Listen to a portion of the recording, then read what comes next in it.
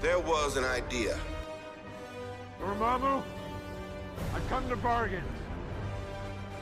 Before we get started, does anyone want to get out? Bunch of jackasses standing in a circle. Baskin Robbins always finds out. I'm for the faster baby. Are you Tony Stank? I am Iron Man. Assemble.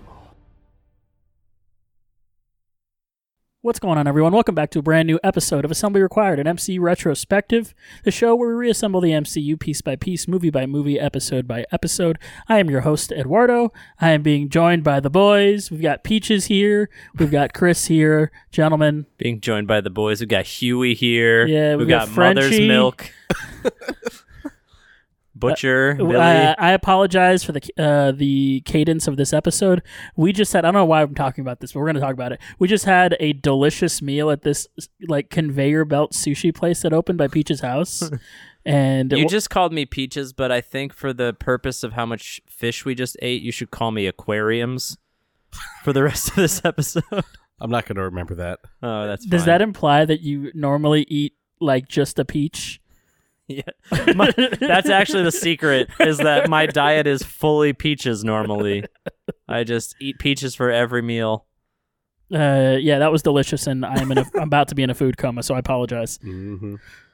But today, we get the pleasure of talking about not one, but two episodes of She-Hulk. BOGO She-Hulk. We're going to start with episode 7, The Retreat, written by Zeb Wells and directed by Anu Valia. Yeah, thanks, Hurricane Ian.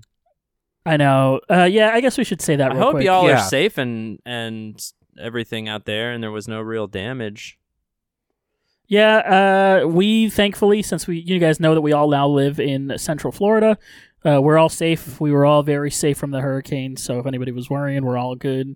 We're all okay here. But, thoughts and prayers out to anybody who was affected in, the St. Augustine, Fort Myers area. Not St. Augustine, Fort Myers. Some of that stuff looked really rough. Yeah, it looked really, really bad. Yeah, it's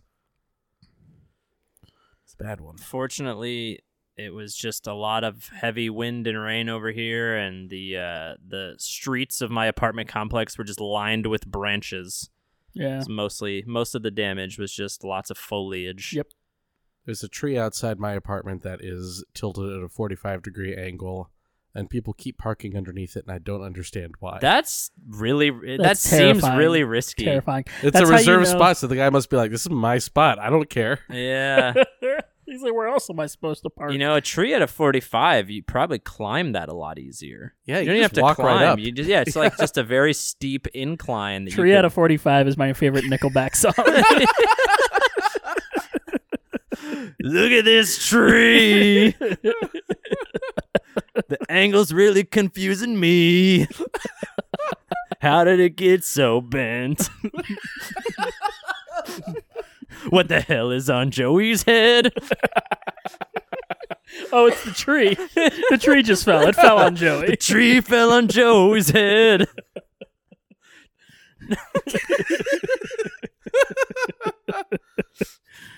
We're also going to be talking about episode 8, which is Ribbit and Rip It, written by Cody Ziegler and directed by Kat Coro. Oh, what a great name. I agree.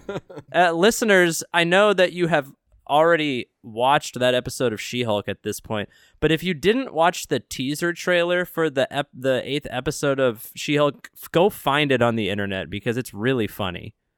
It's like a bunch of scenes of Tatiana and Ginger and Mark Ruffalo auditioning to play as Leapfrog.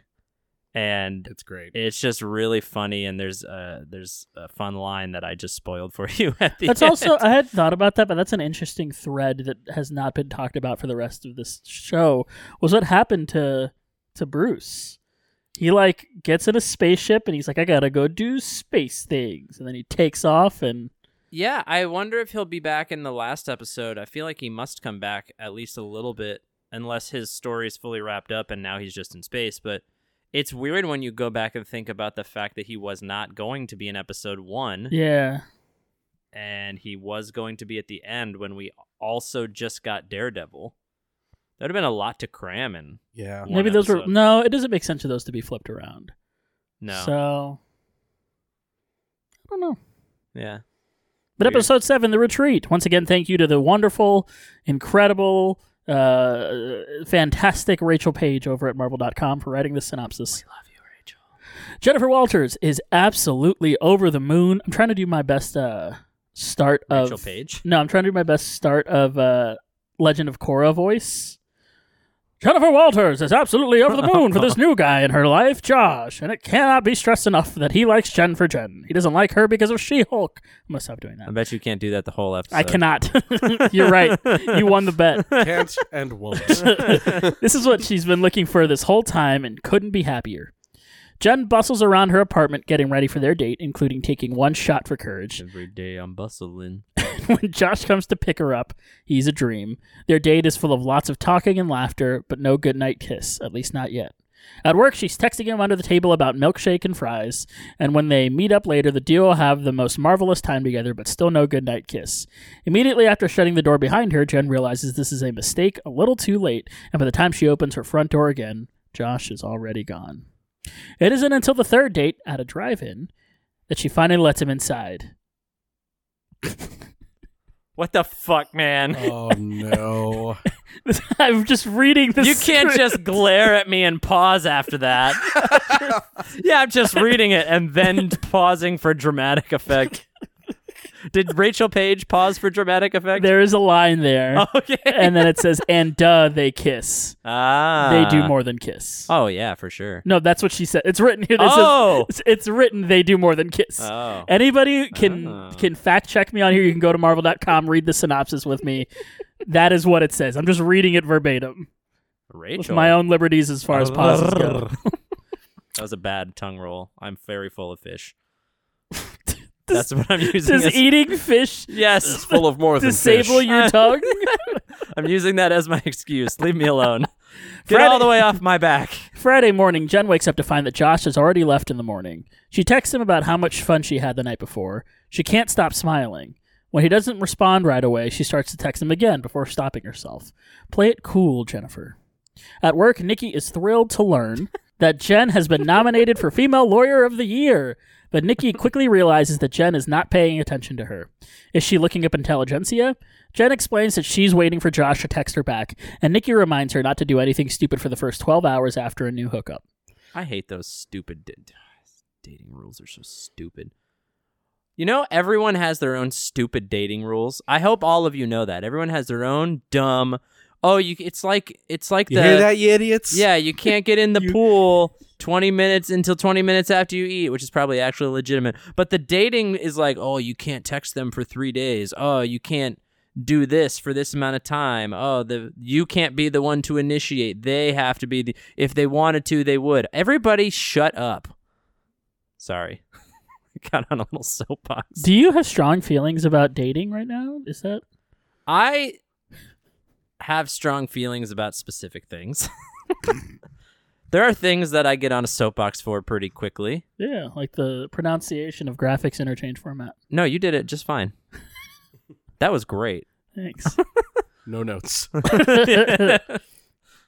But then Saturday rolls around, and still no text from Josh. Jen glares into the blank abyss in front of her, waiting for anything to happen. She keeps her phone glued to her at every second, even while watching The Great Muppet Caper. Good choice. And when her phone does buzz, she's dismayed to see it's not Josh. What the heck? Peach, you've already started. You've already This is my little appetizer. You got there. Yeah. So let's just go all the way. Yeah, that was my little appetizer. I'm gonna let you inside so you can say your piece about this. Let that sink in. I am the sink. I'm the dishwasher. Okay. Say your peach. So, I'm Peach. Yeah. Sometimes I love this show. I don't think I've had a lot of bad things to say about this show, so I'm prefacing it with that because I don't think this is a bad thing. But there are times when this show nails real life aspects way too well, and I already talked about that when she had in the episode where she was, on the dating apps for a lot of the episode. But this whole thing when you have become interested in a person and you're waiting on their text message and you're looking at your phone every other second, exactly how she played it exactly how this was written and directed is like so. It is one of the most accurate things in the MCU to how real life works when you're just waiting for that text from somebody. It doesn't even have to be romantic. If you're waiting on a text, you're waiting on something on your phone to pop up. Maybe you're waiting on an Amazon delivery. I don't know. Whatever you're waiting on, and it's like you just instinctively pick up your phone and look at it, and nothing's on the phone, and you put it down, and you go back to what you were doing for all of maybe 20 seconds before impulsively you're like, let me look at the phone again. Like, it's probably an anxious attachment style thing. Sure, probably. But, like, sometimes I feel like I'm under attack on this show because I've been in this seat. Like, I've been in this seat before, and it sucks. It sucks so much. So I like extra feel for Jen in this episode because being in that situation where you're like waiting forever for like a simple. She has a line in an earlier scene when she's talking to Nikki, when they're talking about waiting on the text, and she says, "In this day and age, there's no reason somebody can't respond to a text," and I can't tell you how often I agree with that. Now, asterisk, because there are definitely times, objectively, when you can't respond to a text, right? Like, there are things that you can do outside of it, and nobody owes you their communication. If they don't want to talk to you, they're not going to talk to you. It is what it is. But at the same time, it is a very simple thing to do. We all have... I almost think, too, and maybe this is a completely different but similar soapbox, is I think part of the responsibility of having a phone and giving your number to people in your life is that you are expected, if you're communicated with, to communicate back. Like, that's almost a responsibility thing where it's like, what kind of friend or colleague or whatever are you if you're just like sitting there letting messages build up? I'm not saying that makes you a bad person. It just kind of sucks. You know, like to some degree, it's irresponsible to like leave your people on red. And in this particular case, in the episode, there's a very awful reason for it. But either way, it just sucks, you know? Anyway, I think that's my soapbox for this string of episodes. Do you guys... I don't even need to ask if you guys feel the same way. Chris, how long have you been married? 3 years. I've been married for 5. I got nothing. But this isn't just about dating. That's what I'm saying. Like, if you text me and you're like, hey, we got to record the podcast tonight. Can we come to your place to do it? And I leave you on red for 3 hours. That's kind of fucked up, right? That sucks. You're right. It does suck. Yeah, you're like waiting for me to respond so you know what you're doing with the rest of your night. I'm gonna call him out right now. Cody, friend of the show, my buddy. We had made plans. We were like, he texted me early in the morning. He's like, hey, do you want to play some Destiny tonight? And I was like, yeah, dude, I'm there. 8 o'clock rolls around, no Cody. 9 o'clock rolls around, no Cody. I sent him a text message, eyes emoji. What's going on? 10 o'clock, no Cody. 11 o'clock, Cody. no Cody. Cody, no. nowhere to be found. This morning I get a text. He's like, hey, buddy, I fell asleep on the couch. I was like, that's fine. Yeah, it really is fine, Yeah. but I get what you mean. And I'm saying, like, there are definitely situations. Yeah, there are situations where it's completely reasonable and there's nothing wrong with. At the end of the day, like, again, nobody owes you their communication. It doesn't make it suck less in certain cases. Sure. You know, it doesn't make it feel less bad until you know why you weren't communicated with. Definitely. Well, come Sunday, she's awoken by a phone call, but it's not Josh. It's Emil's parole officer. They've got an alert on his inhibitor. They need to go check on him. But since his parole officer, Chuck, doesn't have backup, he's wondering if Jen might go with him in case the abomination comes out to play. Not exactly what Jen wanted to do on Sunday, but okay. It's not like she had anything else planned. This is a direct dig at you, Josh. Driving up to Emil's retreat, Summer Twilights, Jen constantly checks her phone for updates, but there's nothing. Nada. Is there anything Zip.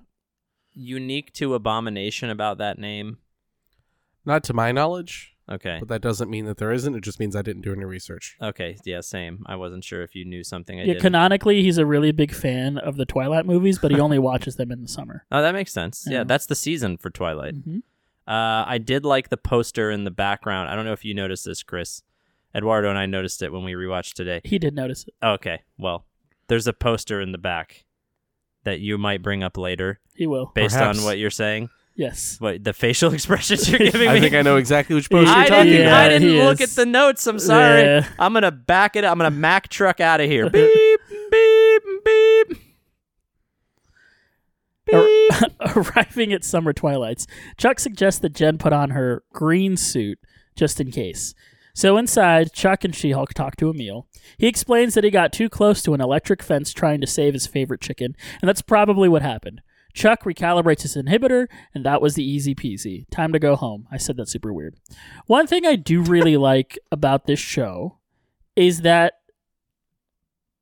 and we have one episode left, it could change, but I do really like that Emil was just rehabilitated. He did his time. He found he changed. He became a better person, and now and every time they're like, "Oh, what if he does it again?" He's like, "No, I'm good." Like, this is not everyone is just like branded and a villain for their entire lives just because they make people can do bad things. People can make mistakes, but as long as they're willing to like learn from them and actually try to be better, I think that's setting the correct message. Because too often we're like, "Oh, he says he's good, but really he's still evil." You know what I mean? Like that kind of tropey stuff. And I think that sends sort of the wrong message of how we treat. I mean, I'm going to get into a whole thing about the criminal justice system in the United States of America and the way that we treat criminals. But Talking about Hell Block Horror? Yes. But yeah, it is nice to see that portrayed that way for a change. I agree. That's not something we see enough in superhero movies, Right. And shows in particular. It does happen sometimes in the comics, but those are also things where you usually have a lot more time to deal with that. And the movies generally just kind of move on. So it's nice to see that happening here. I really like that. And I hope that they're not going to pull a fast one on us. I feel like there's already enough villains in this show that it would... I mean, I said that about Josh, too, so maybe I'm wrong. But I feel like if he also turned on his heel with that, there would just be too much going on. Because there's only one episode left, and maybe it won't be more than half an hour because it's the finale. But it would feel odd to me if it was like Intelligentsia and whoever that entails, plus also the Abomination. Is it turned on his heel or is it turned heel? I don't know. Turned heel means become a bad guy. Yeah, I'm aware, but but turned on your heel means to do a 180. Yeah, so that they both make sense, right? Yeah. It's called the Xbox 360 because you look at it, you do a 360, and you walk away. Classic. There are people that listen to us regularly that are not going to know that that's a meme, and they're going to call me an idiot in the You're Discord. an idiot. I'm an idiot. You're an idiot. Chuck peels it out of the Summer Twilight's driveway, while Jen stays behind to walk out with Emil. Not wanting to waste any more time there, she says her goodbyes to him and heads to her car when suddenly, out of nowhere, a bull and a matador come charging at her car. Okay, it's actually El Águila and Man Bull. He's a weird science experiment, don't ask. The two introduce themselves to Jen, but she'd much rather they apologize to her car with money, which is now destroyed. Emil C. explains that these two men are just working through some deep-seated identity issues, and what they're doing is perfectly fine and healthy. Jen is more focused on her totaled car. Emil can't help but wonder if life has presented an opportunity to Jen here, and maybe she shouldn't be in such a hurry to get back home. The mechanic won't be able to get there until later this afternoon, which now means Jen has time to kill at Summer Twilights. Whoa. Oh, also, there's no cell phone reception or Wi-Fi. Sounded really horror movie the way you said that. Well, this is absolutely Jen's nightmare. Time to kill at Summer Twilight. 2023. Emil walks Jen to their ceremonial sweat lodge, but Jen is not sweating it out in a yurt today. She is determined to find reception bars. Wandering around the grounds, she tries her hardest to find any sign of service when she stumbles around a building on the edge of the property. One bar. Heading inside, Jen quickly discovers that she's disrupting one of Emil's talking circles. Man Bull and an Águila are there, along with Porcupine, he's a porcupine, and Saracen, a vampire. We should also quickly mention that El Águila is another mutant that has been introduced into the MCU. Yeah, he originally appeared in a Luke Cage and Iron Fist, I think, comic. Mm-hmm. So he hasn't been in much. All these guys are pretty obscure. All of them are Marvel real characters, villains. But they are Yeah. real. Yeah, they're all real Marvel villains. Porcupine has actually a pretty interesting story. Porcupine was actually a She-Hulk villain, or am I thinking of the wrong person? I thought one of them was actually a She-Hulk villain, and the rest were other character villains. Yeah, I don't recall. I know Porcupine. I think Porcupine was maybe was it Daredevil? One of them is a Daredevil villain. Yeah, One of them, Sorensen, was in Blade, yeah. a Blade comic, and Al Aguila was from Al Power Aguila, Man and there it Iron is. Fist. yeah, and he has like the cool bioelectricity powers. Yeah. Yeah, that's cool. There are multiple Porcupines, and one of them ended up dying with the Avengers. Like, ended up on the side of the Avengers. Oh, And Captain America honored him by he put his suit on display in the Avengers mansion. With okay, I'm gonna nice find little it. plaque. While go on to the next thing, and I'll find where the fourth one is. I Who just it want, is and just what want to they're say from. real quick that I just really appreciate this show's dedication to digging up obscure Marvel characters and putting them. Same. yeah. Man-Bull. I forget. I think Man-Bull was in a Squirrel Girl comic that I read once. Just a very minor throwaway appearance. Has also, I think, been in a Kraven series. Man-Bull was the Daredevil one. Oh, okay. Was the Daredevil villain, and Porcupine was first a villain in was against. I don't know if it was in their series, but a villain against Ant-Man and the Wasp. Right. That's right. One of the rare Ant-Man villains to exist. You can see why they have to borrow other people's villains for the Ant-Man movies. Yeah. The men keep talking about their feelings and vulnerability, and Jen can't help but watch from the sidelines. That's when the door opens, and it's this guy. Do you remember that guy? It's okay if you don't. Jen's got us covered with a previously on as we flash back to episode 2. He's part of the wrecking crew that attacked her in the alley behind her house. And now you're up to speed. That was such a fun... that's maybe my favorite fourth wall break so far. Where she's like, we're doing another previously on because you don't remember this guy. I find it interesting that seemingly that group was just there to be like, hey, look, it's the Wrecking Crew. I mean, it kind of makes sense in like parallel to the Marvel comics where they are a lot of times they're just working for whoever hires them. Yeah. So it makes sense. But I think it's just cool. Jen wastes no time charging at him and tossing him, Wrecker, across the room. Emil will have none of this, though, and insists that Jen needs to sit in the calming chair immediately. Or she could join their circle and talk through some of her issues, anger, with the rest of the group.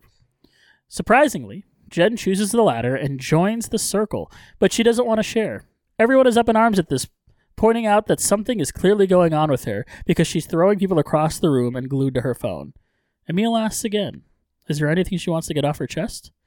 That's when Jen caves. She met a guy and they went out, and now she hasn't heard from him.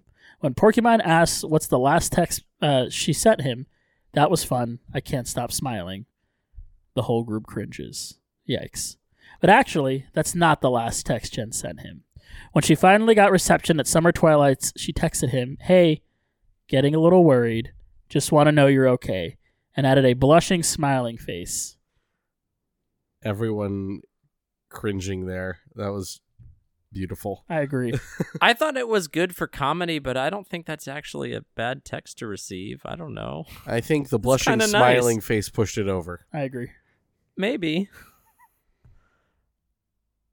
I don't know what's cringe when it comes to emojis. It's I'm hard. not gonna It's lie hard. to you. It's Just hard stop to at cringe there. determine. You're not wrong. I don't know it's cringe. How am I supposed to know?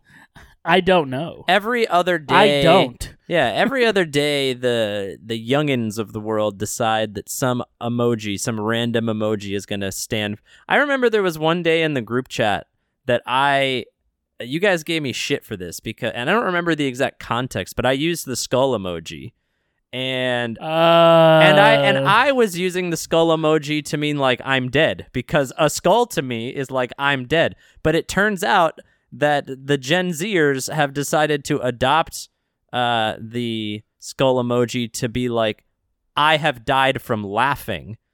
So yes, it didn't. That is what I'm dead means. See, that's what you don't understand. Is no, but that's not how I meant it. I meant it. Like, I know how you meant it. I'm the one that corrected you. I know. I was like, dude, please don't send this to other. Like, you're gonna confuse people. I know. That's what I'm saying. I don't get emojis. How did we decide that? It's just how it happens, man. There's so many laughing you versions. just gotta keep up. There's so many different emojis of dudes laughing, and they go, let's use the skull. Yeah. That's like so random. Like, what if we just decided, okay, the Ferris wheel now means, haha. It should. I've laughed myself around in a circle. It means you had the time of your life. Oh, no, I didn't. I don't know. Not on a Ferris wheel. Wrecker brings some reason to the conversation, mentioning that Jen's going to have to accept the real fact that she was ghosted. Or, as Saracen points out, maybe he just wants her blood. Saracen, not now. He was my favorite. Like, at the very end, where he's like, we love you. Also, we should drink all your blood. Oh, God, somebody get me out of this. And I like that they don't believe that he's a vampire either. Same. It's really funny. I mean, I guess they're outside in the sunlight at the end watching her come out of the yurt. But he could be a daywalker. Yeah, we don't know. They have those in Blade? Yeah, Blade is a daywalker. That's like. Did you guys know Blade is a daywalker? Oh, that's cool. I didn't know that. Tell me Ferris more. wheel emoji. Like, does he have a car? Ferris wheel emoji. When you're making the episode description this week, can you just literally? It just says Ferris wheel emoji. You talking to him because it's me. I'm talking to the royal yes. you. The royal you. Whoever. That was so Ferris wheel Whoever's- emoji of you. Yeah, I know. That's when Jen starts getting honest with the group and herself. She likens She-Hulk to being the cool girl in school who gets all the attention, and how life would be so much easier being that person. But that doesn't make life easier. Would everyone like Jen if She-Hulk wasn't around? Jen is great, and when She-Hulk is around, no one cares about Jen. But Josh liked Jen for Jen, and now everything sucks. Porcupine has heard enough. Where does Josh live? Because you're going to kill him. It's a Wrecker who It's Wrecker who talks the group out of finding Josh and drinking his blood, Saracen's suggestion. As everyone opens up about the rejection they faced in their own lives. And maybe Josh's rejection hurts so much because Jen hasn't been spending enough time with Jen. She-Hulk has consumed her life in more ways than one. Maybe there's a group of guys who would love to spend time with Jen right now, Manville adds. And that's Jen's cue to change back into her real self. Everyone applauds, and it even inspires Porcupine to take off his mask. See, everyone is feeling good today. It smells like a fart. I'm also happy that they didn't do a switcheroo here where it turns out, they were trying to lull her into a false sense of security and then take her blood. Yeah, that is true. No, I just really like that they just had this really nice, wholesome, real moment. It was lovely. Yeah, I really enjoyed this episode. Yeah. It's then suggested that, to close this loop, Jen needs to delete Josh's number. With some hesitancy, she does. And you know how she's feeling?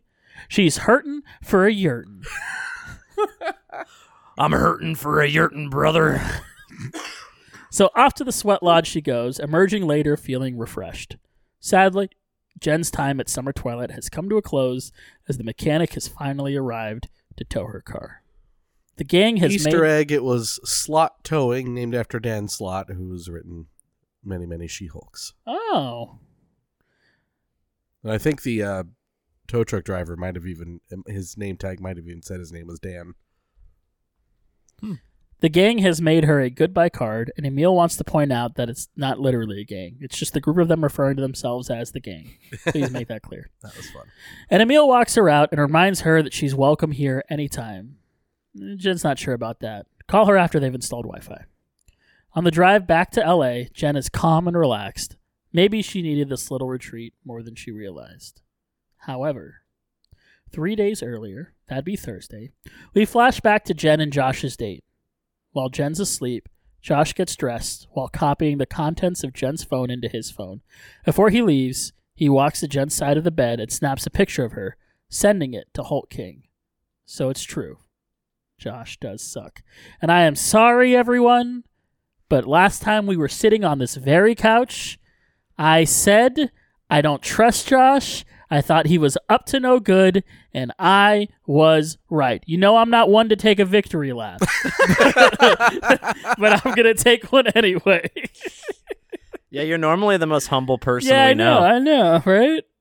Yeah, I'm mad about it, but not because you were right. I'm mad about it because fuck Josh. Yeah, what an asshole. I hate Josh. Josh sucks. Yeah, I agree. He's just the worst. Sorry to any Joshers Yeah, listening. we're not right talking now. about you unless you are that Josh. If you're that Josh, then go back to fiction land. Get out of my real world, you jerk. No, I wish he was real so I could go beat him up. He deserves a punch in the we face. should kill him and drink his blood. Somebody get me out of this. Ratings. What are we going to rate episode 7 of She-Hulk? Peach, we'll start with you. Oh, I forgot to have the notes up. I gave it 8. Not if I'm doing this correctly. 0.5. Blushing smiley emojis out of 10. You did it. You got there. Proud Who's of you. next? Proud of you. I gave it 8.5 Spain, the country, out of 10. And I gave it 8.5 Obama stays out of 10. Hey, okay. I'm glad I didn't say it earlier. There we go. Yeah, that's the poster that's in the... If you look behind Emil when he's speaking, he already, by the way, has a giant, like, influencer poster with, like, quotes on it behind him, but also... Really stupid quotes. Yeah, but right next to that is a thing that says Obama stay. Like, namaste abomination. Namaste abomination. Just kidding, I'm Emil. Only. Episode 8, Ribbit and Rip It. Once again, thank you to Rachel Page. Thank you to whoever named this episode. I agree. Thank you to everyone that was involved with this episode. Oh, yeah. There's a spoiler. Night has fallen over Los Angeles. Somewhere in an empty parking lot, 2 goons load TVs that have clearly been stolen into a van. When who should appear? Why? It's crime fighter Leapfrog. Rachel. Jennifer Walters is already over this. The unmasked Leapfrog, Eugene Patilio, tries to explain his case to her. Looking to escape the goons, Eugene activated his getaway system, hydraulics on his suit, but things go horribly wrong when Leapfrog's inflammable suit catches on fire. He's got 3rd-degree burns, and Leapfrog deserves justice. I'm going to be that guy and point out that inflammable means flammable. No, that's infallible. Plus compensation. And who does he want to take down on court? Luke Jacobson. Ribbit and Rip It. Wait, run that by me again? Inflammable and flammable mean the same thing. Yes, they do. Flammable. Yes. I can catch on fire. Yeah. Inflammable. Also means you can catch on I fire. can catch on fire. Yeah. Why is English so dumb? That's one of my favorite Simpsons jokes. It's I forget what it's an episode where it's like a Rashomon style one where they show it from different perspectives. And at Dr. Nick's office, like they cut to him and he's going, "Don't worry, these are inflammable." And then when they cut to it later, he's standing outside his burning office. He goes, "Inflammable means flammable? What a country." Realizing this is a huge conflict of interest for her, Jen approaches Holloway asking to be taken off the case. Can't Pug take this one, considering Jen's connection to Luke? She feels ethically compromised taking this, and Holloway throws back that she's done something like this already. Remember Emil? That case hit way closer to home. So this one shouldn't be that bad, right? Wrong. Now approaching Luke, Jen explains that she's been retained by a client who received a faulty suit from him, and, excuse me, how dare Jen suggest that Luke has made a defective suit? He flies off the handle, ripping the suit he was making for Jen off the mannequin, declaring for all to hear that he's never going to make another suit for her ever again. See you in court. Now, sitting in court, Luke is noticeably alone, and the judge wonders where his counsel is. As if on cue, the doors to the courtroom open, and in walks Matthew Murdock, attorney at law. Oh my god, that guy from the Spider-Man movie. Oh no. It's the guy from Fortnite. He's the really good lawyer. He catches bricks. Damn. Hell yeah. Well, he catches brick. Jen gives this smartly dressed blind lawyer a once-over, clearly trying to size him up. Matt came prepared to argue on behalf of the fashion designer, and the first thing he wants is the opposing counsel's motion to produce Luke's client list be dropped because it's not relevant to the current case. Turning to us, Jen can't help but wonder, who's this asshole? Jen isn't buying this. She wants Luke's client list because there might be other faulty suits out there, and it might produce more evidence. Matt isn't letting go of this so easily, arguing back that producing a client list, especially ones with superheroes on it, could be dangerous. Luke's customers are allowed to keep their anonymity. Matt also can't help but add that the Sokovia Accords have been repealed. It's not his fault, and it shouldn't be Luke's fault that Jen has chosen to operate in the public eye as a big green lawyer. Maybe others don't want that. What a casual bombshell that was. Right. Of like, by the way, the Sokovia Accords are gone. The end. I should also mention, on behalf of my wife, that she My wife. was up in arms about the way that Jen Walters was trying to argue this case. For those that don't know, my wife works for a think tank in privacy law, and she was not happy that Jen was like, there is no right to privacy. I mean, out of context, she did say that, but the context with what she was trying to argue, I'm not saying that it's right, but for what she thought she was doing, it made sense in context. She wasn't just saying no one has any right to privacy. No, but even still, uttering the words "there is no right to privacy" in regards to this, yeah, it's a slippery slope. Yeah,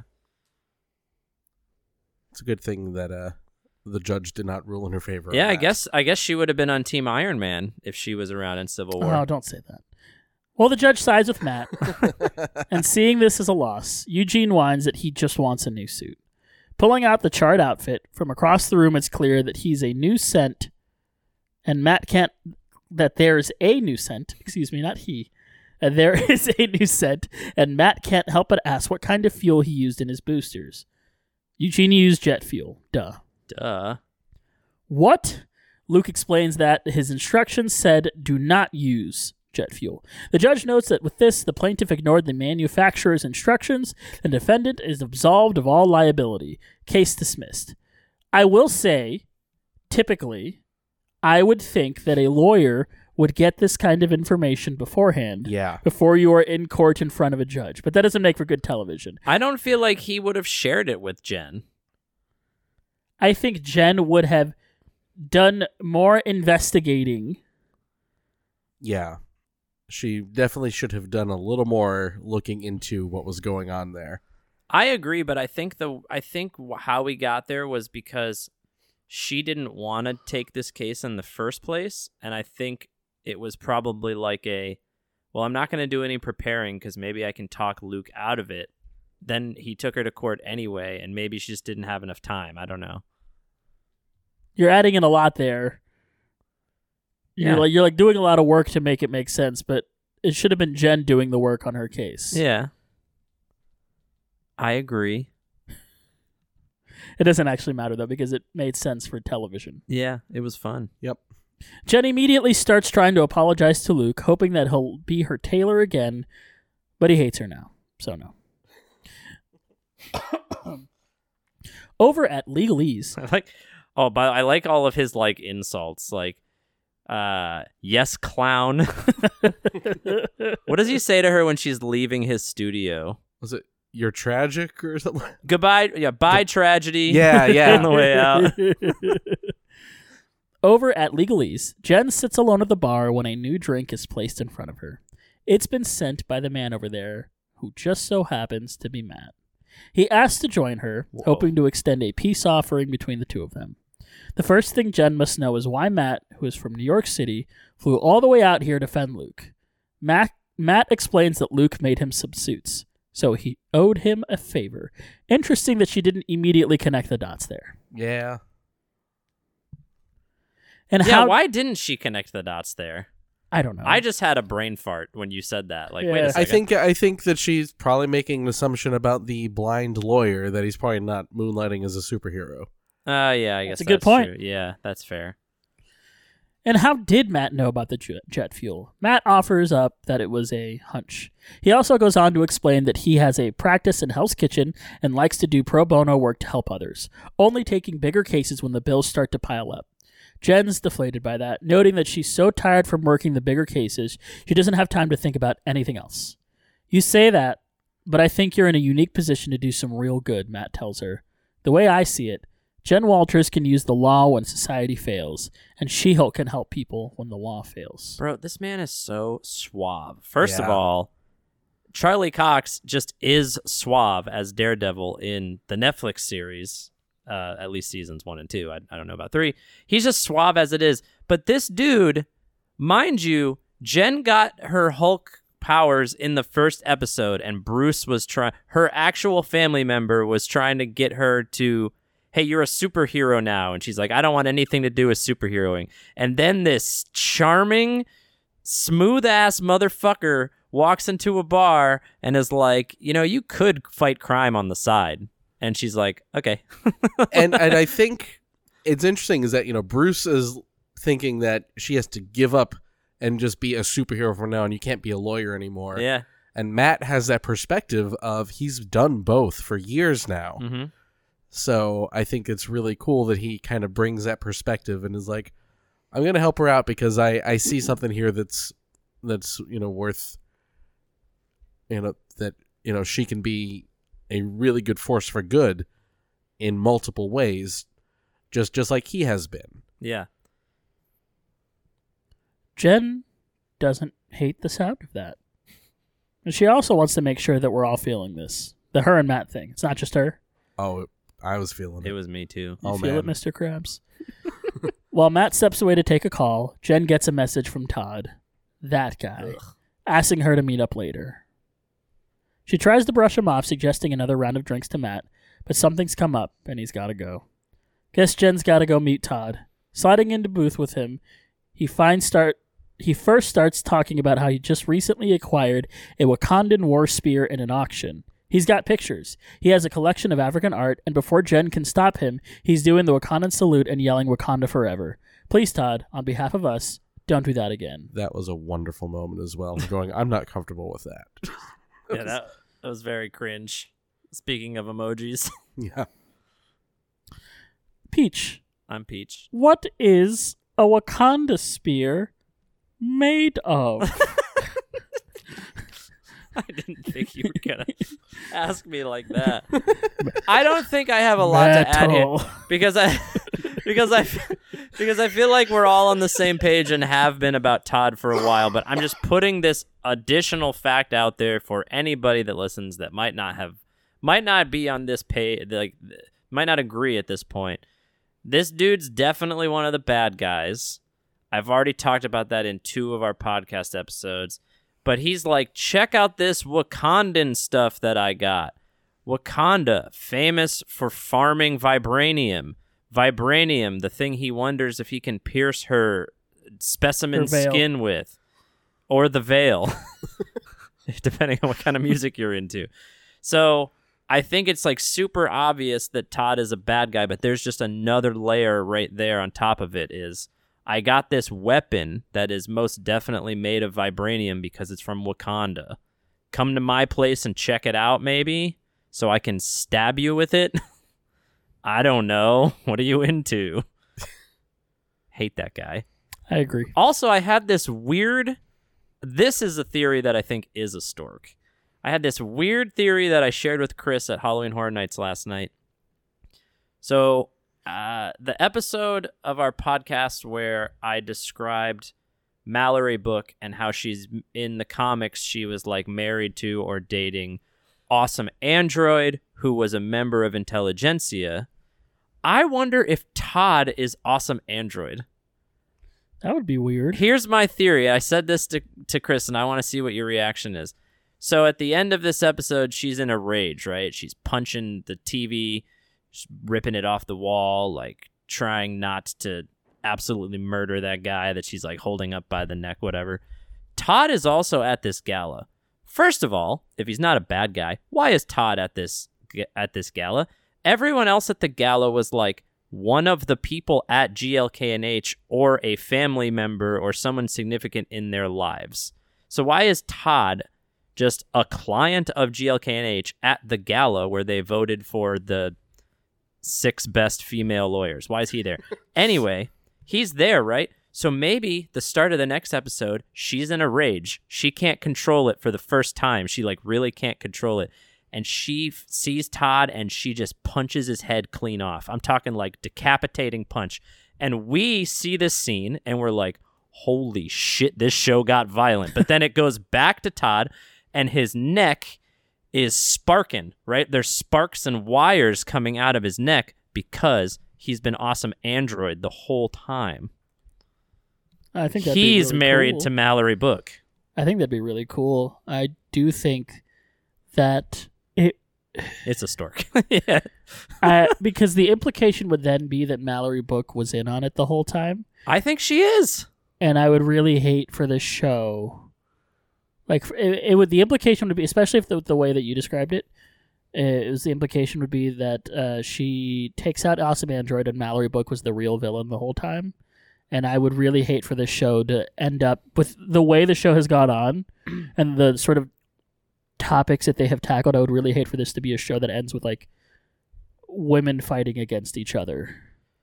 I don't think that doesn't happen though. I think a lot of the time this thing that the show is portraying about incels online are like men being disgusting, awful humans, but there are also women that do that kind of stuff too. Sure, but like, and her perspective is, hold on though, her perspective on She-Hulk is that this person came into the firm that she's been working at for a really long time. She's been working really hard, and people ask her what's it like being a female lawyer all the time. So she's already like justifiably upset about that.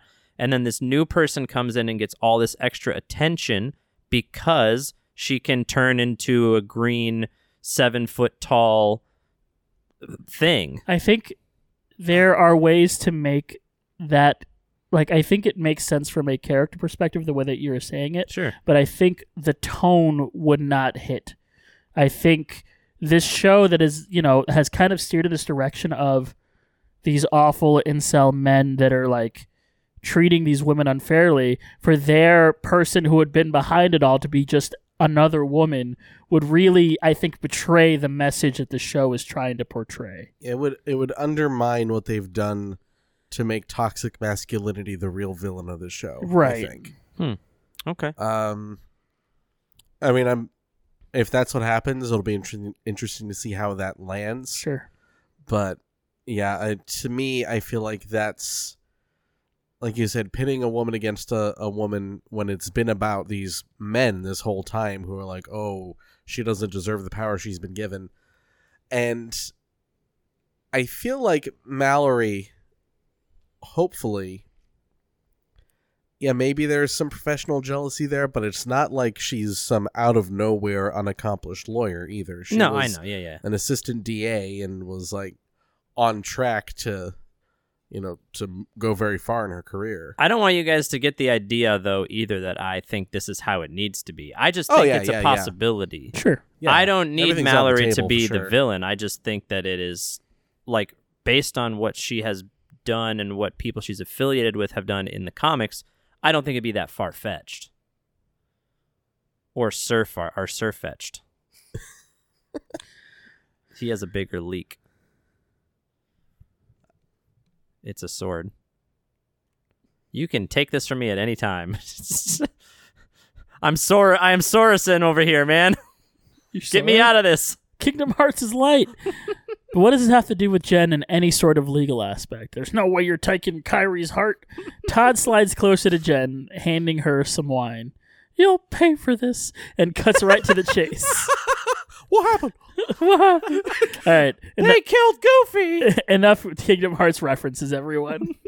You guys need to calm down with those. Yeah. From now on, simple and clean. Reading. I know you guys have a lot of passion for this. This place is supposed to be a sanctuary, okay?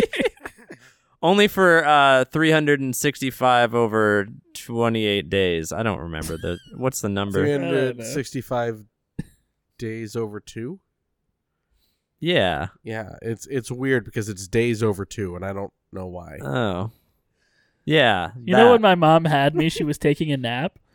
Yeah, it was birth by sleep. Yeah, she was actually having a nightmare at the time, and you kind of just fell out. You, went a whole dream drop distance.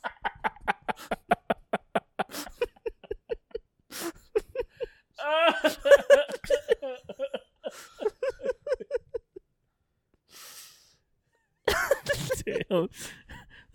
I don't know.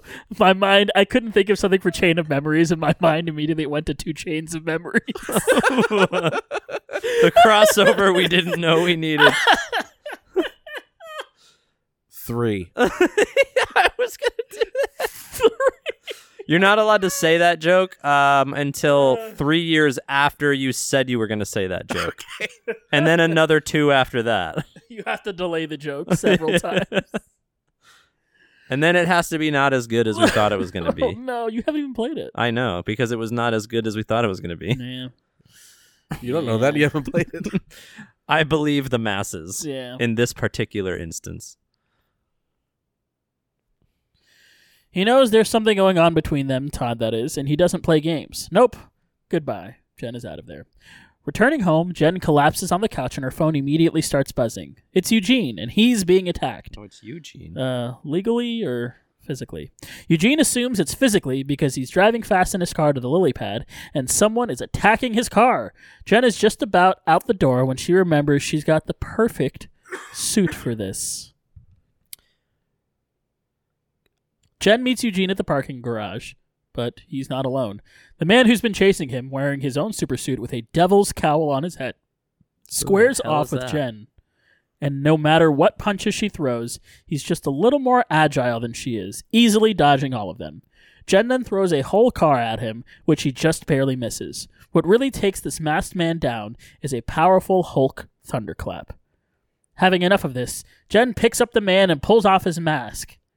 It's Matt Murdock? What? First, Jen needs to know if he's really blind, because if he's pretending, that's messed up. Matt assures her that he really is blind, but he's got a special method that he uses to see. Oh, so like echolocation. That's neither here or there. Because secondly, why was Matt attacking Eugene? Matt explains that Eugene's the bad guy in the situation, and Jen can't help but note she just assumed the guy in the devil costume was the photo fight. And is he a superhero? He's like the Gold Devil? I'm Daredevil. Dun, dun, dun, dun, dun, dun, dun, dun, dun, dun. I've watched that clip like 10 times. It's very good. Yes. I have another, not a soapbox fully, but I did a dumb thing and I was looking through comments on this week's episode on Marvel's Instagram page. And if you just want to have a bad time, that's what you should do. I suggest for everyone's mental health that you do not go to the comment section of a She-Hulk episode unless you're going there to spread positivity and love, because that is what those comment sections desperately need. The incels are very loud, which is true to the show. But what the point I'm saying is a bunch of people were saying that they didn't expect Daredevil's costume to be that way. They were confused about his costume, and then there were some people also making comments about Jen's costume as if there were absolutely no images of it. And I think one big problem that a lot of these Disney Plus shows have had in the past is that they do these, like, even if it's more subtle, they do this, like, kind of lead into eventually this character is going to be in a costume that you've never seen before. Let me tell you something. Except they had images of them in that costume before the show even started. But also, let me tell you something. You know what show started that? No. Daredevil. The Daredevil. The first. Remember the first season of Daredevil? He spends the entire season basically like, when is he going to put on the suit? He finds the guy to make the suit. And then at the very last episode of season 1, he finally dons the suit and is Daredevil. But the difference is, I don't remember them doing a lot of advertising with him in his red suit. No, it was mostly him with the black cowl. Yeah, that's what I'm saying. Yeah, is I like, think they like hinted at it like in a couple images, but they never gave a full image. Long before She-Hulk, they had images of Daredevil's suit. They had images of Jen's purple suit. Mm-hmm. And they did the same thing with like Hawkeye. If you went to Ms. Marvel too. Yeah, you went to either of those sections on Disney Plus for those characters, and the images on those pages were them in their suits from the very last couple episodes of each series. So I don't know, it's just weird. First of all, I think that's a problem. I think they could do something where they put them in a costume they're wearing at the beginning of the show and then swap it out after the show is finished. If they're trying to make these episodes where, like, the suit is a reveal, because it's not a reveal for anybody that pays attention to this stuff. Yeah. I think that's strange, but no, it's She-Hulk. I want to know. I want to know why they were surprised. One, that She-Hulk got a super suit when that has been like a plot point for like 3 or 4 episodes. I know. And why are they surprised that Daredevil's costume looked different when, like 3 episodes ago, he had a gold helmet? They had a big zoom in on his golden helmet. I don't know. I told you it's a wasteland over there. I try not to think about these kind of people, and Chris, you're gonna like sort of touch on this, but I'm just gonna kind of bring it up now. I try not to think about those people because I don't want to feel bad about being excited that I see Daredevil here. Yeah. Because I was super jazzed to see Daredevil, and then I'm like, no, I don't want to like perpetuate the people that have been like, where's Daredevil for the past 8 episodes, and like feed into all of that negativity. But I am jazzed that Daredevil was there. I thought it was very cool. Yeah. Mm-hmm. And it's very, the boulder is conflicted, you know? The boulder. It's tough, you know? And like, I will say, I really liked seeing Daredevil. It was a little strange because he is playing a slightly different Matt Murdock Daredevil. It is not exactly the same. He is a little bit more lighthearted. He's not necessarily quippy. He wasn't quipping, but he's a little funnier, a little happier. The Daredevil that we're used to seeing his life just constantly sucks, and he's never in a good mood. And so it is weird to see a happy Daredevil. But I also do think that's been true of every established Marvel character that's been on this show. Sure, definitely. So, because I've seen a lot of people going, "Oh, this Daredevil's so different." First of all, it's pretty not that comics accuracy is everything, but this was a pretty comics accurate Daredevil. Daredevil has many facets in the comics, and I saw a comment someone. You just have a lot of sinks? What? No, sorry. I thought you said he has many faucets. Golly. I saw a comment somewhere where someone said that a lot of people think of Daredevil as Red Batman, but he's really more like Blind Spider-Man. Because there have been some comics where he's been a lot of fun. He loves the ladies. That was very true in this episode. Mm-hmm. There are some really dark, violent, gritty Daredevil comics. That is absolutely a facet of his character. But by the same token, so is this more fun, kind of charming, suave, good guy kind of Daredevil.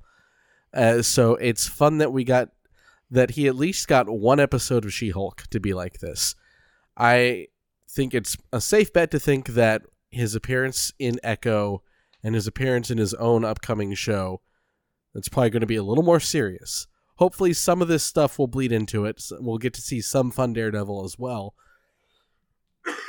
He turns his head to cough. Excuse me, yeah. Chocolate rain. But, all these aspects of him can exist in one character. And how great is it that, they nailed the casting of Daredevil back when they cast for the Netflix show, knowing that was going to be a more serious take on the character. But the fact that he can come in and play this kind of Daredevil as well, it's just great. It's perfect. I'm having maybe even more of an issue seeing people that don't think it's enough like the other Daredevil, because I agree with what you're saying, Eduardo, about how a lot of awful shit happens to him in his series. Again, still haven't seen the 3rd season, but a lot of shit happens to him that's really terrible. But in the times when he does have those moments of happiness and he's like flirting and like he's having those romantic relationships in seasons 1 and 2, he's very much acting the same way as what I remembered. And I also think that translated to his fight scene, which you'll end up touching on. I think he got an MCU version of a hallway fight, which was really great. Yeah. And while it didn't live up to how awesome, it's one of those things you're not gonna beat. The hallway scene. It was from almost Daredevil, a joke that they're like, they're gearing up for a hallway fight, and then She-Hulk just comes in and smashes everybody. Yeah, but would you want something to like, take over that hallway fight? I Because that's also so think cool. it was already almost borderline too much. It was very violent. Let me talk about let's talk about the fight scene right now, since we're already. I hate when we dance around something and then like we could just talk about it now. Yeah. The hallway fight scene was awesome. It's so funny too. Very cool. I thought it was the funny. I couldn't stop laughing when the guys are just walking and then his like stick smacks the guy in the face. It's like, doesn't he know that a tadpole's a baby frog? Gunk. Yeah. I will say, it does. I think it was smart to cut that fight short because it does highlight sort of the differences between the action in something like Daredevil versus the CGI She-Hulk that we are getting. I don't think She-Hulk is a show about fighting. Yeah. Yeah. But there is a little bit of it, and the little bit of it that we do get isn't anywhere near as cool as the Daredevil stuff that we got. Good. And so I am glad that they cut that kind of short because that's not what the show is about. Yeah. And we kind of moved on from that because that whole Daredevil thing was just, it makes me, like, I want to go watch season 3 of Daredevil now. Yeah, I never finished it. I need to go back and watch it. I want to go watch the whole thing now. Yeah, I want to go watch it because that was just too cool. Except for one very specific scene. One thing that holds me back from going back to those is there is a very specific scene in the 2nd season of Daredevil that I cannot watch. There are not very many things where I have to like turn away from the TV because I'm too disgusted to watch them or I'm too afraid to see them or whatever. But have you seen season 2? No, I've still only watched season 1. I won't describe it then, but there is a thing that happens in the 2nd season that is just so, it gets under my skin and I don't want to see it again. And it's weird because season 2 is more like season 2 and season 2.5 because it's season 1 and then season 2. The first storyline takes up about 5 or 6 episodes, and the second storyline then picks up after that. And so it's a very second, like you have the Punisher part, and then what comes afterwards. I won't spoil the second. I think the second part's a spoiler. I'm not 100%. I think it was in the promotion for it. Whatever. But there are 2 separate parts, which I think season 3 goes back to it all being one large story. But this is definitely, I mean, there are like hints of it throughout the beginning, but like it definitely ends, and then there is a second half. Yeah, I think the second half is where the thing happens that makes me ugh. So without Punisher. Yeah. Good. But yeah, I've decided I am going to get caught up on all the Netflix stuff before Echo, at least. Definitely. When's Echo? I think it's sometime next year. Okay, you've got time. Yeah, but definitely before Daredevil. You'll blaze through everything. You'll get to Iron Fist. You'll end up taking a break. God. You'll come back to it months later, and you'll make it in the. That's something that like right under the wire. It's incredible how good Daredevil is. How good specifically the first season of Jessica Jones is, how good a good portion of Luke Cage is, and then how absolutely awful Iron Fist is. Iron Fist is very bad. It's hard to watch. Yeah. It's like I powered through it because I wanted to watch Defenders with all the knowledge. Right.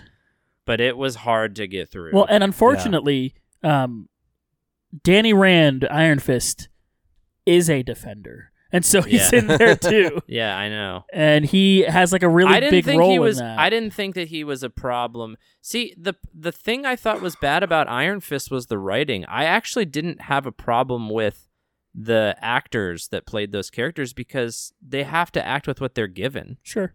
I mean, part of it is how they perform as well, but I almost think the writing in that show was the problem more so than the actors. Well, and I think there was definitely some, and we've since like gone a different direction with it, but I think there's still a lot of people that don't like the fact that Danny Rand, this American man, is playing and is like this like steeped in fake Asian mythology, but still something that should probably go to an Asian actor because it's definitely borrowing from their culture. I said this in the Discord, but I would actually love for them to bring back Danny Rand and put him in the next Shang-Chi movie, and let's actually confront that idea. Oh, that'd be great. Like, I would love for them to actually say, you know what? We know this is an old trope and it's, not great. Let's actually talk about it. Let's address it. Yeah. I'm curious if I don't know much about the comics version of Iron Fist. I'm curious if that was like a comic where maybe at the time it wasn't considered a bad thing, but it like in more modern times that is whatever how happened. all of these things are. Yeah. I'm curious if that's just something that like actually was intentionally racist or if it was like no, it was more like because Iron Fist is a white man. And so I'm curious if that was a problematic Danny Rand or not. Is the character that you're referring to, but the Iron Fist that there is currently is not a white man. Oh, like the current Iron Fist is an Asian American. Gotcha. Yeah. That's cool. I think the idea of Danny Rand was that they wanted somebody who was an outsider to the culture. There are ways to do that where you actually have an Asian character, though. For sure. But this was the 70s, not to necessarily forgive it, but it explains it. Yeah. Well, and they did it. He was just so serious. I know this is like gone on a tirade about Danny Rand, but in his show, he was so serious. And there is a version of Danny Rand that is on what cartoon? Is it Spidey and His Amazing Friends? No. It was some Spider-Man show. Okay. Where he's like a teenager and Danny Rand is there as like part of his team, but he's like a valley bro, like surfer, like bro, dude. Yeah, like bro, it's me, Danny Rand, man. Like Argyle. And it actually kind of works. But this Danny Rand, I really don't like. But either way, if you haven't watched the Netflix things, definitely watch Daredevil. Watch, at the very least, the first season. I think the first season of Jessica Jones, even though very explicit and very difficult to watch sometimes, is the best Netflix Marvel thing that they ever put out. And then a lot of the first season of Luke Cage, although it does kind of go off the rails. The second season's good, though. Can we talk about some rumors real quick? Go for it. So it is being reported. First of all, I saw today that the rumor is they got, I'm blanking on the actor's name, but Foggy's back. Oh, that's the rumor. From the Mighty Ducks. Yeah, the guy from the Mighty Ducks. But also, this one I think is even more exciting because I think it's a safe bet that they are going to get back the Daredevil cast. I think that is what they're going for. Yeah, Deborah Ann Wall was on a podcast recently saying she wants to come back and play. Yeah, and I don't know why they wouldn't bring her back. Yeah. But the rumor is that Kristen Ritter was supposed to also be in this new Daredevil show. But she had scheduling conflicts, so Jessica Jones is not going to be in the show. but John Bernthal is going to be back instead. Oh, interesting. Yeah. That is perhaps the thing I'm the most curious about how will translate to an MCU property. Hey, we're getting Deadpool. I know, So- but Punisher is like there's Deadpool is crass, Yeah. and the Punisher is very kills everything. It's just Yeah. violence. Yeah. No, I mean, I think that they want to expand the MCU into an adult direction, have an adult like corner of Yeah. the MCU. So they had an adult corner, then they killed the adult corner. Now they're bringing the adult corner back. yeah. And Do you guys remember that time where it had just been taken off Netflix and then it just didn't exist? oh yeah. What, Punisher? All of them. Remember all of the Netflix shows? There All were- the Netflix Marvel shows were gone for, it was like over a year, right? Oh. I thought it happened quicker. I thought it was only like a couple weeks when they got pulled from Netflix and then put on Disney I Plus. thought but they were could be gone from wrong. Netflix for longer. I don't know. Mm. No, no say. It's the problem with streaming only, but that's a rant for another day. Yeah, what are we talking about? We're talking about Daredevil We're still. talking about She-Hulk Attorney at Law. We went to Daredevil and then we just kind of went off on the Netflix things. Watch those shows; they're good. Yeah. And even though there's a familiar music cue for us at home, none of this rings any sort of bells for Jen when Matt says he's Daredevil. Meanwhile, over at the lily pad, Eugene has Luke poring over a sewing machine, making him new things. Jen peers in through a window overhead, wondering about the henchmen. Matt's quick to explain that henchmen believe in the cause, while goons are just there for the paycheck. The guys with Eugene, total goons. And there are 25 goons in the building. I enjoyed that. How do you know?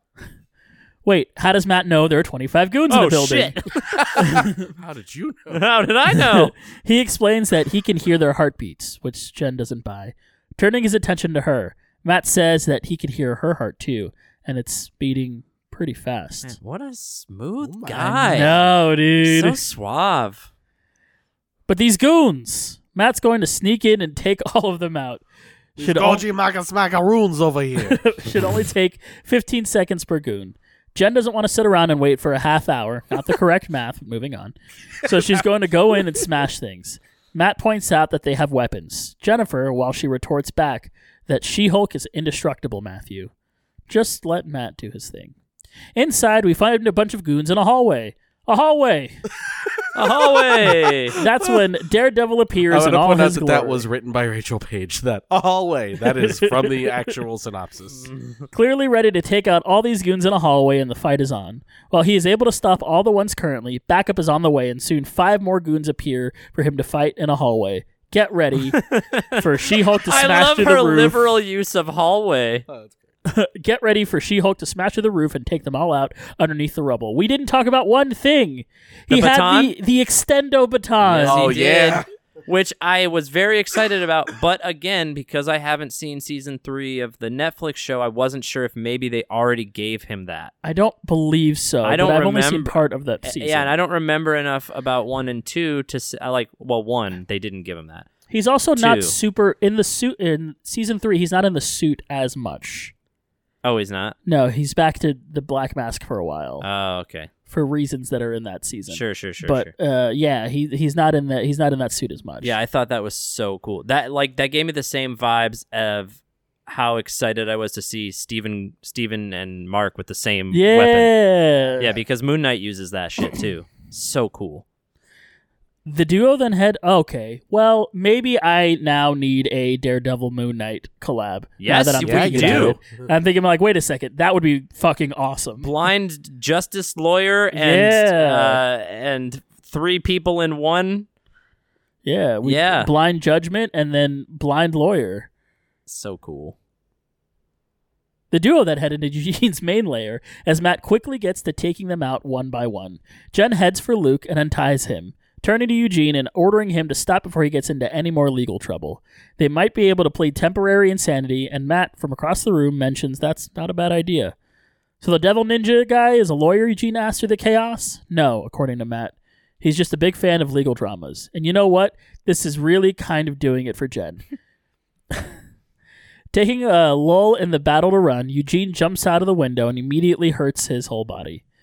It's funny that we've had a few episodes of people jumping out of windows, and this is the one where the guy gets hurt. He's later taken away by the paramedics while Jen tries to patch things up with Luke. The good news is that he'll still make her gala dress. There's no bad news here, though. There's no bad news here. Luke's just still mad at her. Sitting high above the chaos below, Jen joins Matt on the ledge of the building. He's not really a stick around and talk to the cops kind of guy, and Jen rolls her eyes. So brooding. But she's thankful for all of his help, and Matt's thankful for Jen's help. When does Matt leave for New York again? He leaves tomorrow, and suggests that the next time he's in town, they grab dinner. Jen suggests they just skip all of that. Cut to Jen and Matt making out as they stumble back into her apartment. Bow, bow, bow, bow. Jen struggles trying to get his supersuit off, but don't worry, they eventually manage it as the door closes behind them. The next morning, what they did in there. Anything. It could be anything. It could even be a boat. The next morning, Matt is mystery room is a sight to be seen as he walks home barefoot in the Daredevil suit. That was such a hilarious image. The Daredevil walk of shame. He didn't look too ashamed. Well, no, but that's the title, I know. I'm just defending him. Seems like a pretty solid end to the episode, huh? Defendering him. So why are we still hanging out here? Jen wonders that aloud to us when Nikki bursts into the apartment with her glam bag. But what is this scene? As Jen tells us, this episode already came to a very satisfying conclusion. Nikki, from the other room, yells to Jen that she's got to get ready for the gala. Jen works through her confusion. Wait, we're doing the gala? That doesn't feel right. Is the next episode the finale? Oh, just like a tacked-on set piece near the end of the season. This is a big twist, isn't it? But the question is it the kind of twist that's like, oh, there's another Hulk, but this one is red, or like, I'm getting fridged? Whatever, Jen's game. Arriving at the gala, looking fabulous. I like that Nikki did Wolverine claws with her makeup accessories. Yeah. I wonder if that was intentional. I'm sure it was. I mean, obviously it was intentional. I mean, yeah, I wonder if it was an intentional nod to Wolverine is what I meant. We didn't even talk about that. I guess we can talk about it really quickly. Oh, yeah. But hey, guess who's back? Yeah. Back again. Australia's back because it's Hugh Jackman, eh? Aye, mate. Oi. Want to play Wolverine one more time? Sure, Ryan. What the hell? I know. What? Wow.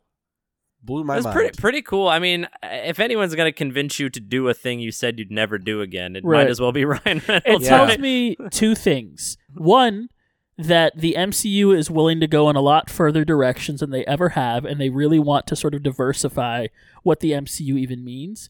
And two, and this is probably the most important, we are nowhere near getting the X-Men in the MCU. Yep. Because I don't think they would have Hugh Jackman play Wolverine in a movie produced by Marvel if they were then going to make another X-Men Marvel movie, MCU movie. Yeah, there are some rumors out there that there are contractual reasons why they're waiting a couple years. Right, because if they do it now, they have to use the same cast as they did. I remember reading something about that. Yeah, it's like there are producers that would have to be involved in an X-Men movie that they don't want to work with. And apparently, since some of these other actors are under contract for a certain amount of time, if they were to recast those characters, the new actors would be able to use the old actors' contracts in negotiations. That's why, who are we seeing? We're only seeing X-Men characters being played by the same actors. We're seeing Patrick Stewart. We're seeing Hugh Jackman. We're seeing Ryan Reynolds. Oh, and the Quicksilver. Yeah, Evan Peters. True. Huh. That's interesting. Contracts are stupid. It's a very complicated thing. Why couldn't they? I get why they had Evan Peters because he was playing a different guy. Why couldn't they have gotten homie from Kick-Ass to be in WandaVision as well? Oh, yeah. They did get the homie from Kick-Ass. The other Quicksilver. That is true. No, he is a homie from Kick-Ass. I mean that chubby guy from The Office. Not Kevin. Oh, yeah, him. He's in the last season. I forgot what his name is. Yeah. He ends up being a superhero, too, in Kick-Ass 2. I was going to say, Evan Peters was on The Office, too. That is also true. He's in there with this guy. They're both intern. No, Evan Peters is... Oh, I know who you mean. Evan Peters is you mean Dwight Carell's, Jr.'s cousin or nephew or nephew. something. Yeah. Is he the one that gets spanked? Yes. Oh, He yes, yeah. spanks Kevin Peters. Yeah. Yeah, he spanks Evan Peters. All right. Well, arriving at the gala, looking fabulous, Jen heads He inside. spanks Evan Peters. Arriving at the gala. Jen heads inside to meet her parents. She also waves hello to Holloway, who is standing up with Todd. No time for chit chat as they find their seats at the banquet table. And Is Todd his son? Todd's awesome android. Okay.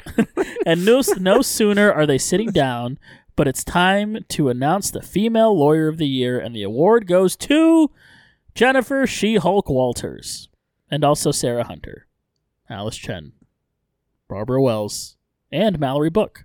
Okay, so they're all sharing the award.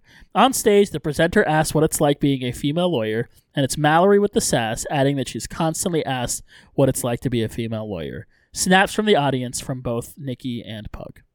When Jen gets the mic, she starts to give a little speech, but it's quickly interrupted by a hulking emoji flashing on the screen behind her, wondering if the audience wants to know who She-Hulk really is. Intelligentsia has hijacked the presentation, telling the crowd that She-Hulk doesn't deserve their attention. Snapshots of images from Jen's phone flash across the screen, exposing all of her matches, text messages, and also pictures of Steve Rogers. The worst part is when a video that Josh took of them hooking up is played on the screen.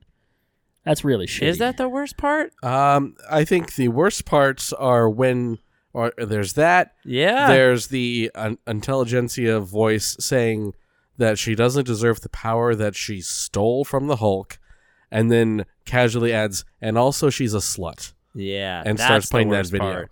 Let's unpack this for a moment. This is, I think, a really important thing to talk about. Men like this pull this shit all the time on women. Mm-hmm. You don't deserve the success you have. Everything that you have is because of a man. You've taken this power from a man. And anytime a woman dares to be a sexual being and, actually enjoy that, enjoy, sex. Yes. I don't know why I was trying to think of I thought there might be a better way to phrase it, but yeah, just, she had sex with someone. Yeah, how come Okay. Josh isn't a slut? He had sex with somebody too. Right. It's, why is she a slut? There were heavy air quotes around that. Just because she had sex with somebody that she was dating. Right. Oh, no. Clearly, it's not like these guys have some sort of moral objection to it, because they would all do that too if given the opportunity. This double standard still exists, and it's just ridiculous and infuriating. Oh, yeah. I mean, everything about that hijacked presentation had no merit. Like, what's the point of showing pictures of Cap? He called himself America's ass, and everybody somehow learned that quote. Yeah. So, is it weird to Probably think from that a Scott Lang's celebrity? Is it weird to think that a celebrity is hot and maybe have a photo of them on your phone? Yeah. I know so many guys Super normal. from high school who they had all over their rooms like pictures of half naked women, like people that had like swimsuit calendars on their walls. It's not weird to have a swimsuit calendar, but it is weird and makes you slutty to have a picture of Captain America in your phone. Yeah. Like, you're showing all of her Tinder, well, not Matcher matches. Okay. She didn't go on dates with probably most of those people. Yeah. Also, who cares? Who cares if she did? Like, Right. what does Yeah. it matter? It wouldn't. Like,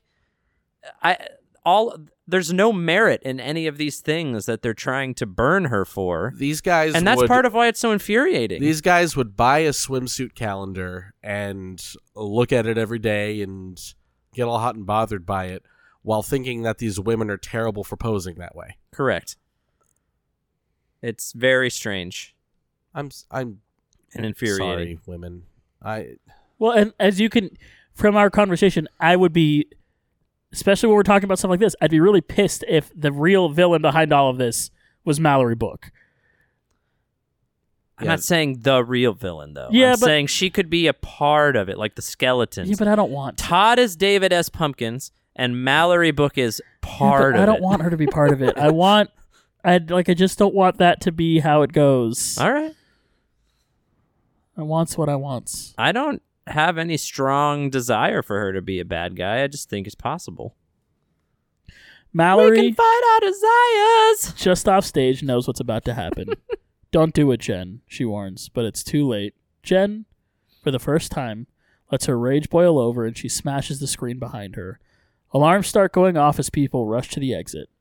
In the chaos, Jen spots a group of men with their faces covered. Clearly intelligentsia. She goes racing after them, grabbing one of the stragglers. Raising him up high as she roars, Nikki's now the one to yell at her to stop. Jen drops the man as agents from Damage Control move in with their weapons pointed at her. Jen takes some deep breaths and turns to us. Oh no. That was Damage Control? Yeah, I didn't realize it was Damage Control either. Hey guys, that was Damage Control. Wow. Damage Control just consistently sucks. I agree. I mean, they didn't do anything necessarily wrong in this episode, but I just don't like them. Episode 8 ratings. Chris, we're going to go with you. What are you going to rate episode 8 of She-Hulk? Put in the notes that I feel guilty that this is my favorite episode. It was my favorite episode for so much more than Daredevil, but Daredevil was certainly part of it. So I gave it 9 ketchup and mustard devils out of 10. Peach.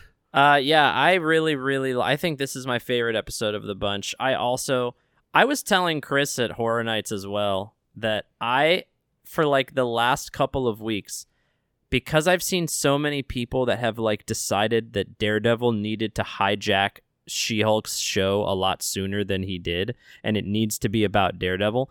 So many people were like shitty about that in my head I was actively hoping that Daredevil was like a lie. Like Marvel Studios was like, just kidding, we don't have him at all, and we weren't going to get him. I'm glad we got him because I really enjoyed his part in this episode, but I really enjoyed, as I have every week, all of the Jen Walters parts of the episodes. I think this episode came together in a lot of really great ways. Obviously some shitty stuff at the end, but it's part of the plot. So I think this was my favorite episode by far. Sorry that I wish there would be no Daredevil, but it was just because of the haters. Yeah. You know, it wasn't because I didn't want any of us to have fun. I gave it 9 tadpoles out of 10. Eduardo. Or baby frogs, depending on, I also really liked this episode. I thought it was really fun seeing Matt Murdock back. I thought She-Hulk, I thought their chemistry was really great in this episode. I thought all the tadpole stuff was really funny. It had a really good mix of some funny moments, some sexy moments, some serious moments. I thought it was a really great episode. I gave it 9 baton smacks out of 10. So we've got 1 episode left of She-Hulk.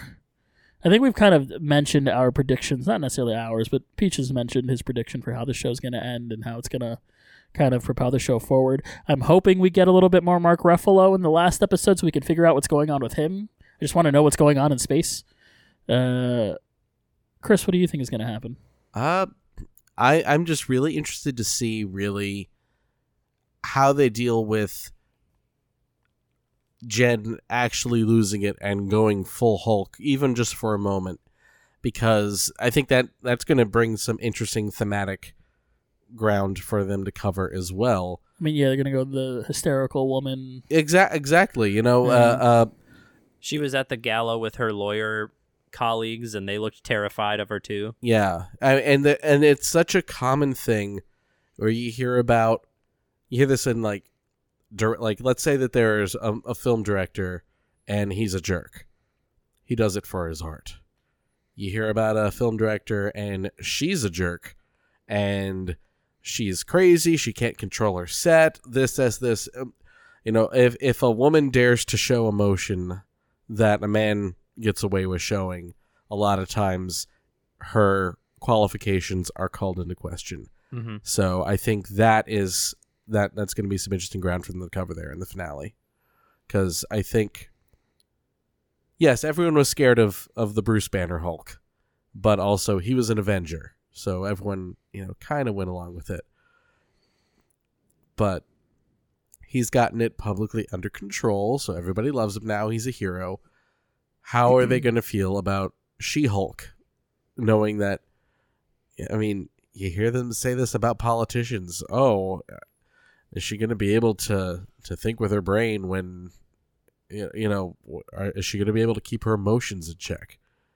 It's just a horribly sexist idea.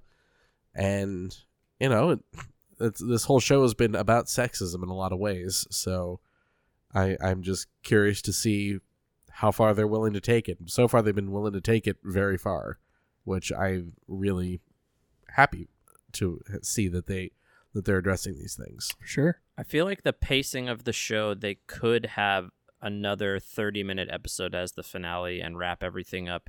But it also just depends on what message they're trying to convey, and like if we get to find out who any of these villains are, and also see what happens as a result of her rage, like, and where it ends up leaving us. Are we going to have a big cliffhanger? Are we going to wrap it up with a bow? I think if we have a big cliffhanger, it's probably possible to have a 30-minute episode. I think if they're trying to put a bow on top of it, I think they're going to need more time. I don't know. I don't know if you need a villain. I don't know if this story... there is one, though. Yeah, but like they're not... Who the villain is and the villain themselves isn't necessarily important in this, I don't think.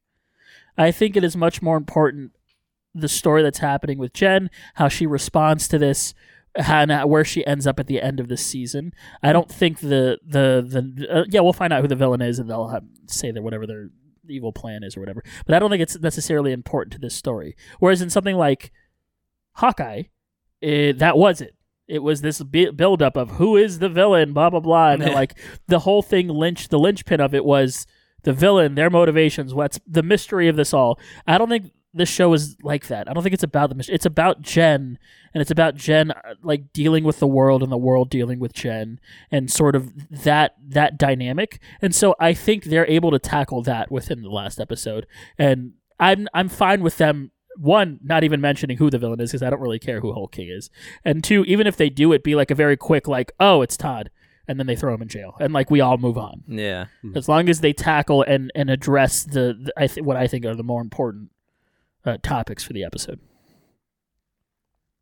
Hear, hear. But I think that's going to do it for this episode. Before we go, everyone's favorite segment, it's recommendation time. Oh yeah. Recommendation jingle. Yeah. I'm going to go first because I want to steal this one from Peaches so he can't use it since it's the only thing we've been doing for the past 2 weeks. But I never have anything, and you guys always have Sorry, stuff. Peach, but Come I'm going to on, man. talk today about Destiny 2. I fucking hate you. You watch like 12 new animes a week, and you play every game on the PlayStation Network dude, all I've in done a minute. All I've done over the past 2 weeks is play Destiny 2. Same, that's why it's the only thing I have to recommend. We can both recommend it. Yeah, we're going in on a joint recommendation. Honestly, joint recommendation because you could come play with us. We play all the time. Yeah. It is available on every major console as well as PC. It's cross-play, cross-platform, cross-save, so we could all play together. We've been doing all kinds of stuff in there. It's just a very fun. If you were ever like a WoW player or somebody who likes MMOs, Destiny has been described as an MMO light. I think that is an apt description. There is a lot to do in Destiny, but it doesn't require the same time that a regular MMO does. Yeah. Even their raids are smaller, their dungeons are smaller. Like, it all happens in a lot more bite-sized form. So if you are like us, you miss the days of doing MMOs and, playing that kind of stuff with your friends, but you don't necessarily have as much time as you used to. This is the perfect sort of bite-sized way to do that kind of stuff. Yeah, I think that it took me a while to get sold on it. I think I might have described this briefly when we did our 100th episode special, but when I came up with the name Peaches, it was because Eduardo and I had this like kind of similar hobby that we wanted to start at the same time, where Eduardo wanted to podcast with me as the co-host, and I wanted to stream and, sometimes stream with my pals. Eduardo was one of those pals. So we each wanted to do these like separate things. And my streamer origin story is that around the time we had this idea to start a podcast and start streaming, Destiny 2 was about to be a brand new game. And my big plan was, I am going to get famous so quickly because I am going to play Destiny 2 when it comes out, and I'm going to be one of the faces of the game, and that's just how it's going to work. Bing bong, like no questions. Bing bong. Bing bong. It was step 1, be a streamer. Step 2, play Destiny. Step 3, question mark, step 4, profit. That was my whole step, and that did not pan out, and then I didn't really love the game, and it didn't release in a good spot. No, and I never wanted to come back and play it, despite how often I had a couple real diehard friends that were like, no, it's great, come play it. Yeah. And then 3 weeks ago, I download this game, and I cannot stop playing it now. It definitely scratches that MMO itch. I played WoW for a really long time. I was a mage in WoW. I was very confident in my DPS ability in raids. I really prided myself on being the top of the damage charts and all that stuff. So going into Destiny and seeing how similar it is, but not in a way. Wow, man, to get to that point in WoW, you just had to do so much. Yeah. You had to get your stats at a very specific, hard to achieve level for every raid, because if you're playing this class and this specialization, if you don't have a stat that is at least this number, you're worthless. Yep. You're not going to do as much damage. So you have to grind these exact pieces out, and you have to play every day so that you can max your blah, blah, blah. And Destiny, you do some of that stuff, but for the most part, if you understand how to be a raider and you understand mechanics and you follow instructions, you don't have to be the top of the damage charts. You just have to not stand in the fire. Yeah, just be present. That's all. I also think Destiny does a really good job of making the minute-to-minute feel interesting, because we've talked about this. There is something that just feels right about the shooting in Destiny. Oh, yeah. It's made by Bungie, the same people that made Halo, and there is just something that just... Shooting in Destiny feels good. It feels good to use all of the weapons that they have available there. It feels very tactile and visceral, and it's just a good feeling shooter. Very satisfying. Very satisfying. It also I think it respects your time a lot. I think there are places where you can get lost in for hours. There are definitely things that you can grind for, and you can spend hours and hours. But achievements. But also, if you only have 30 minutes to play, there is a lot you can accomplish in those 30 minutes. You can do your pinnacles. You can do powerful gear. You can go run some strikes, play Gambit. There is so much to do, and you can still feel progression even by doing only a little bit, which I think is the mark of a good game, is a game that doesn't force you to have to play 30 hours a week just to keep up. Right. It's hard to keep up with that grind, and then you get burnt out, right? And then you get yourself in a place where you're like, I don't really want to be playing this game, but if I don't get my dailies done, I'm not going to have this thing done in time. No, you don't have to do that. You log in when you want to log in, and you play the game. Yep. Another side recommendation that I actually decided that I have. Nice. It's October. I like to watch spooky things in October, and I just watched a movie called It Follows. Trigger warning is that it is... a movie that involves sex as a plot point. So if that's not your jam, maybe it's not for you. But I say trigger warning. There's no malicious sex acts in that movie. Great. That's good. But it is a horror movie that sex is a main part of the plot, and it is very unsettling.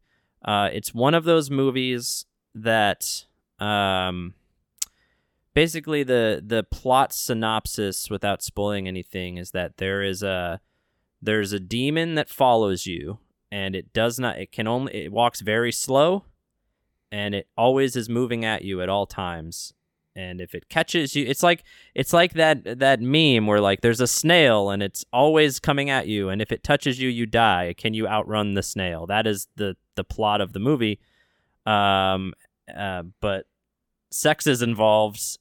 So it's kind of a strange concept, but the whole movie is just very unsettling because the demon just kind of takes the form of whatever human it wants to at the time.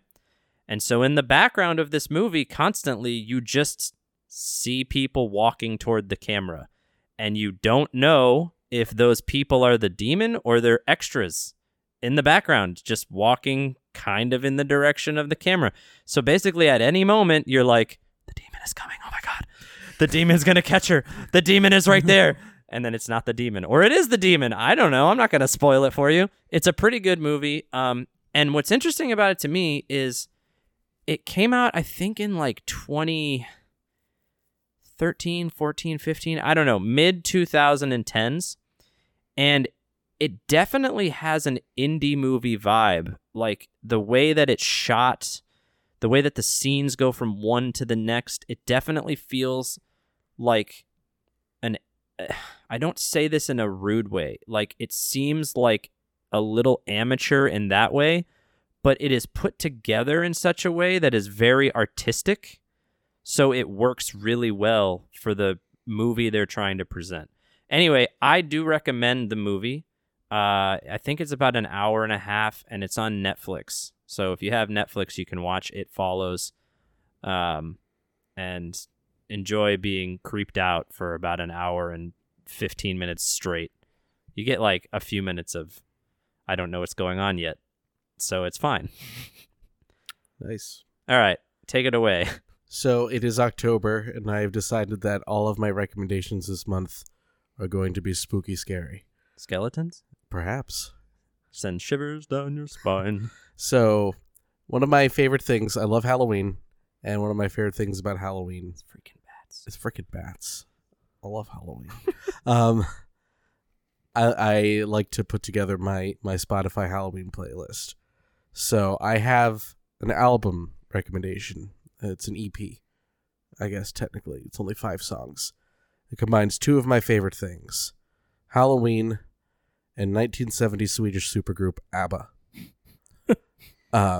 They have a Halloween EP? They don't, but Brian David Gilbert, who you may know as the former video editor of Polygon.com, who put out a lot of really funny, strange videos.